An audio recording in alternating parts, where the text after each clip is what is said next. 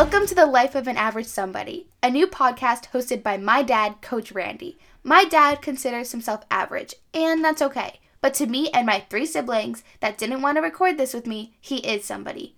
He's also somebody to my mom, his clients, his students, and his friends. In this podcast, my dad is going to share some stories that show how he went from ordinary to extraordinary in the eyes of those that know him best. He'll share how an average person's life can have a tremendous impact on others. Remember, like Dr. Seuss once said, to the world you may be one person, but to one person you may be the world. My dad might only be one person, but hopefully you will find meaning and value in what he has to offer. And who knows, maybe he'll become somebody to you too. Enjoy today's episode, and thanks for listening.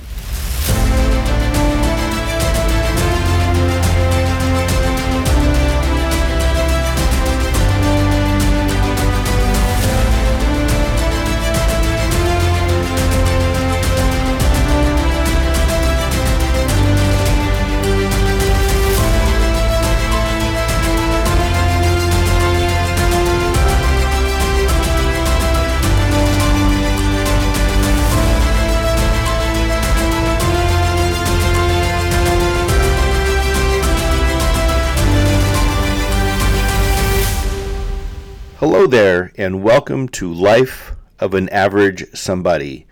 This is your host, Coach Randy, and I am an average somebody. Thanks for being here. I appreciate it. I'm back for episode 4, The Power of Fear. Ooh. My last episode focused on the elusiveness of happiness, and there's no better follow-up to the elusive bit of happiness than to deal with fear. And fear is everywhere and seems to be at every nook and cranny. As I took my road trip with my family, we went from New Jersey to Colorado to visit my father and oldest daughter. You would think that many people in this country don't realize there's a pandemic going on, and that was very weird. So I have experienced fear firsthand these past 2 weeks. We was for whatever it's worth, it's safe. We did the road trip. We're safe. We're happy. The kids had a great time. But it was pretty intense. We went into hotel rooms and sprayed stuff down. My kids thought I was over the top, which I probably was.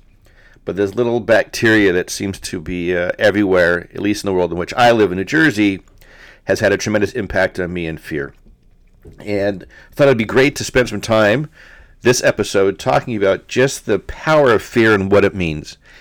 And the truth is, fear is different. And I'm an average guy, but I do think that the time that I truly experienced fear for the first time was on February 23rd, 1995. Now, one might ask me, Coach, what happened on February 23rd, 1995 that you know so vividly that you first experienced fear? And that was the day my oldest daughter was born. And I think anybody who is a parent can resonate with the idea, or has the idea resonate with them, that we don't know fear until we have kids. I mean, up until then, we wear capes, we're pretty invulnerable, nothing gets to us, we can do anything, we're smarter than everybody. But the moment you have a child, the world comes crashing down, and what you thought you knew, I used to be an expert on everything until she was born, and then I realized I knew nothing at all. And then on top of that realization of having a child, the fear that enveloped me that I will probably spend the rest of my life worrying. And to this day, she's 25, my son's 23, I have a 14-year-old, 11-year-old, and every day I worry. I worry all the time. And I'm afraid. I'm afraid for the world in which they live. I'm afraid for the lifestyles. I'm afraid that what we have for them is not going to be sufficient. I'm afraid that something bad's going to happen that's out of our control. And it's just fear. It's something that's very, very real in the terms of which we live. The idea and message or perception behind fear is relative. And there are many people who explain what fear is. Zig Ziglar once said that fear is false evidence appearing real. And that is something that I have done my best to adhere to and understand, this idea about false evidence appearing real. But sometimes the fear is so relevant and so pervasive that it seems hard to say that it's false. And I talk about that because let's talk about, bungee jumping. I don't think I could ever get the nerve up to bungee jump, but for some, bungee jumping is a thrill. It's something they would do, and they're not afraid of it. Some people would love to go parasailing. Something I would not do because I'm afraid to. Hand gliding is something that some people would do, but I, for one, would fear it. The idea behind fear is relative. It changes for everybody in terms of what that means. And I would be surprised if I met a parent who has kids that doesn't experience fear on a daily basis just because of the well-being of their own kids, no matter what the socioeconomic status is, no matter what the race, gender, sexual orientation, whatever the ethnicity is, that once you have kids, fear is prevalent, that all of us seem to be afraid of something. We're afraid of our jobs, we're afraid of the economy, we're afraid of disease, we're afraid of getting sick, we're afraid of certain values and morals in which we are raised being challenged. We are constantly afraid. As a matter of fact, a quick funny story.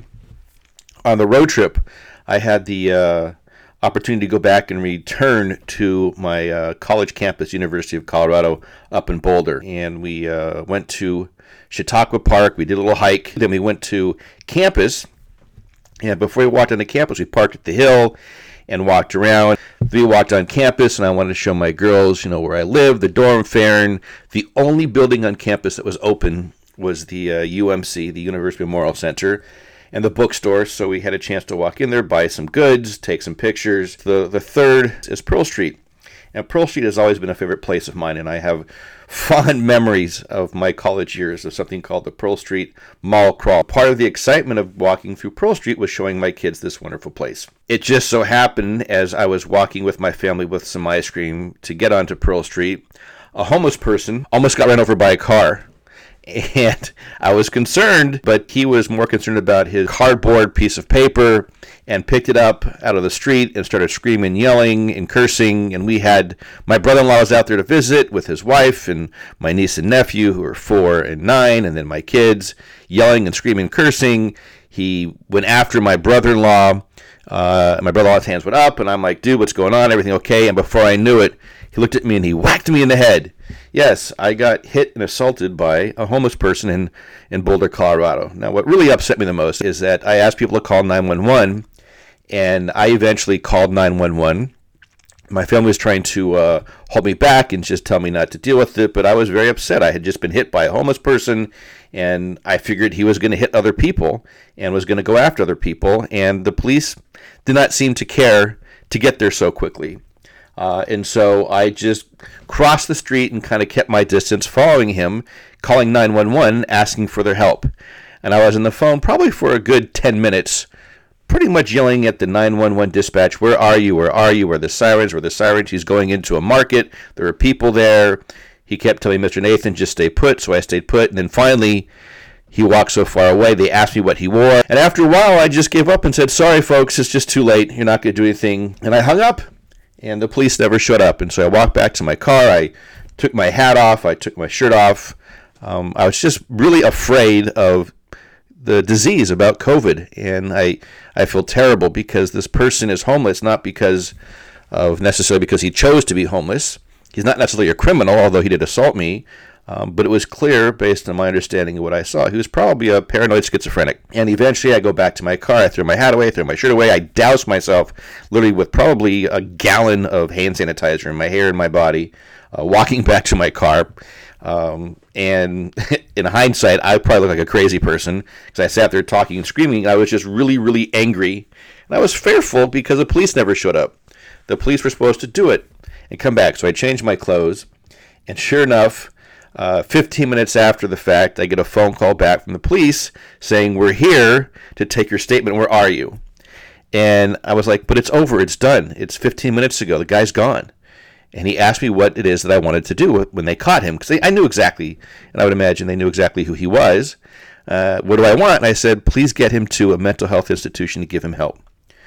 So he let me get this straight. You don't want us to arrest him? I said, no, he's not a criminal. I mean, he's assaulted me, but he needs help. And I remember once at the phone call, and I said, listen, I'm not taking my time. I'm going to go back and do whatever I can to enjoy the rest of my trip. I remember the kids, my girls, my wife, my family. At one point, my wife got so mad at me. She was so afraid she actually threw a cup of water in my face. Well deserved, because I was angry. I was upset. I was fearful. And I wasn't really fearful for myself. I was afraid for my wife, my family, my kids, and just how bad it was that there was no police presence whatsoever. and Pearl Street. Nothing. It took them 15 minutes after the moment of the initial 911 phone calls to have someone come back and say, okay, Mr. Nathan, we're here. And that created a tremendous amount of fear. And I talked to some people as to why that might have happened.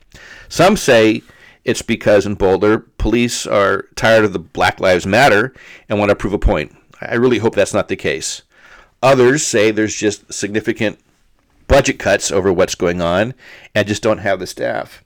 And it was a fearful moment, but something that has kept with me in terms of why I want to talk about fear this week, because I wasn't, my family, my wife, my girls, they were afraid. Me, I was angry. I wasn't fearful. I wasn't fearing my life. I didn't feel at any moment I was in jeopardy.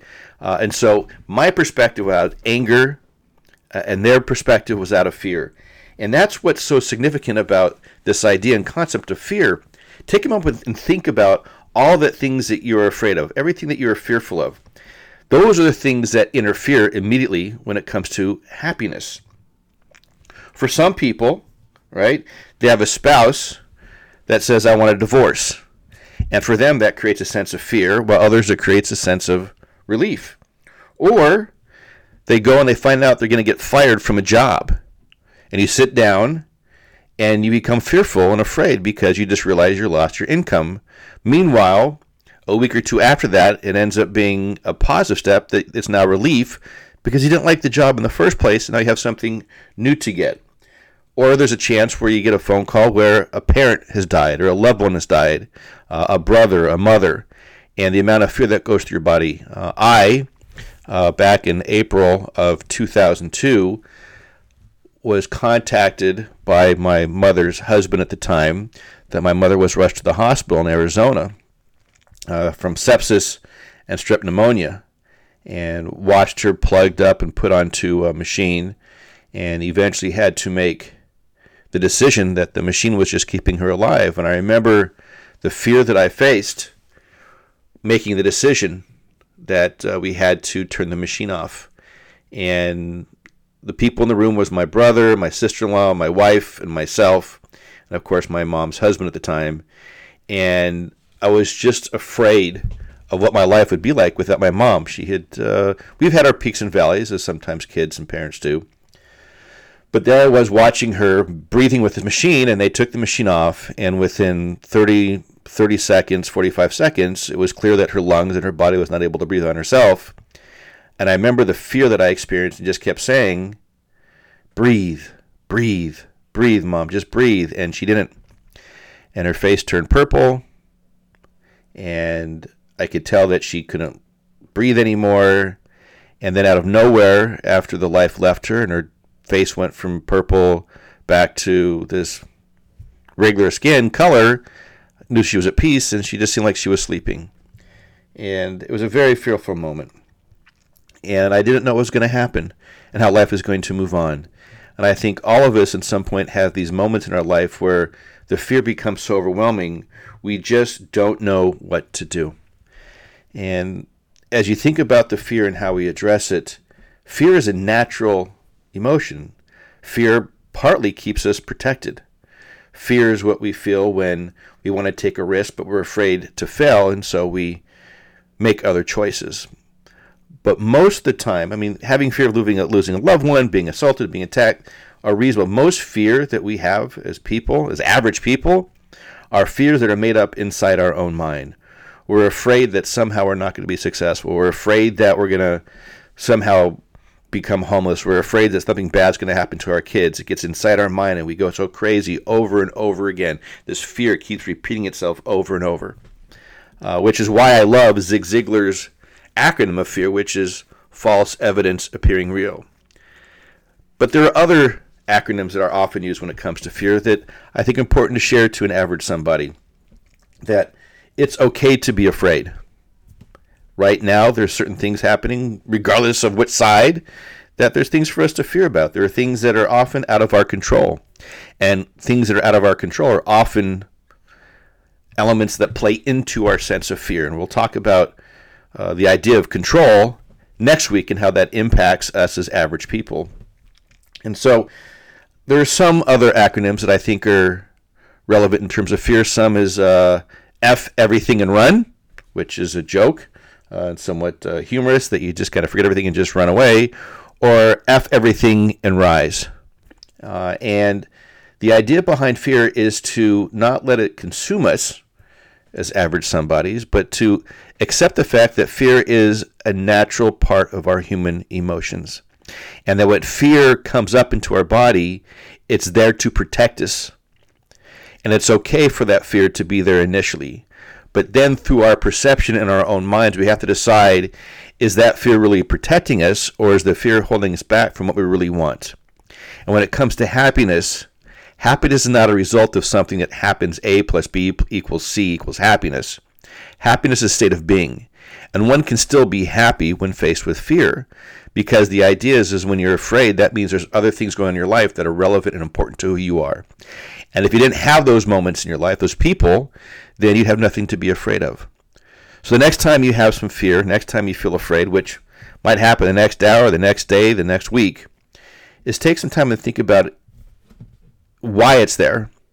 Embrace the fear, say thank you for being here, and allow it to present itself in such a way that you don't fight it, that you learn from it, and let yourself become stronger than that fear. And instead of F everything and run, look at it, F everything and rise. Rise to the occasion, accept the fear, understand what it's there for, learn from it, and become a better person. This is Coach Randy. I am your host of Life of an Average Somebody. Thank you so much for being here this week. Look forward to talking to you next week.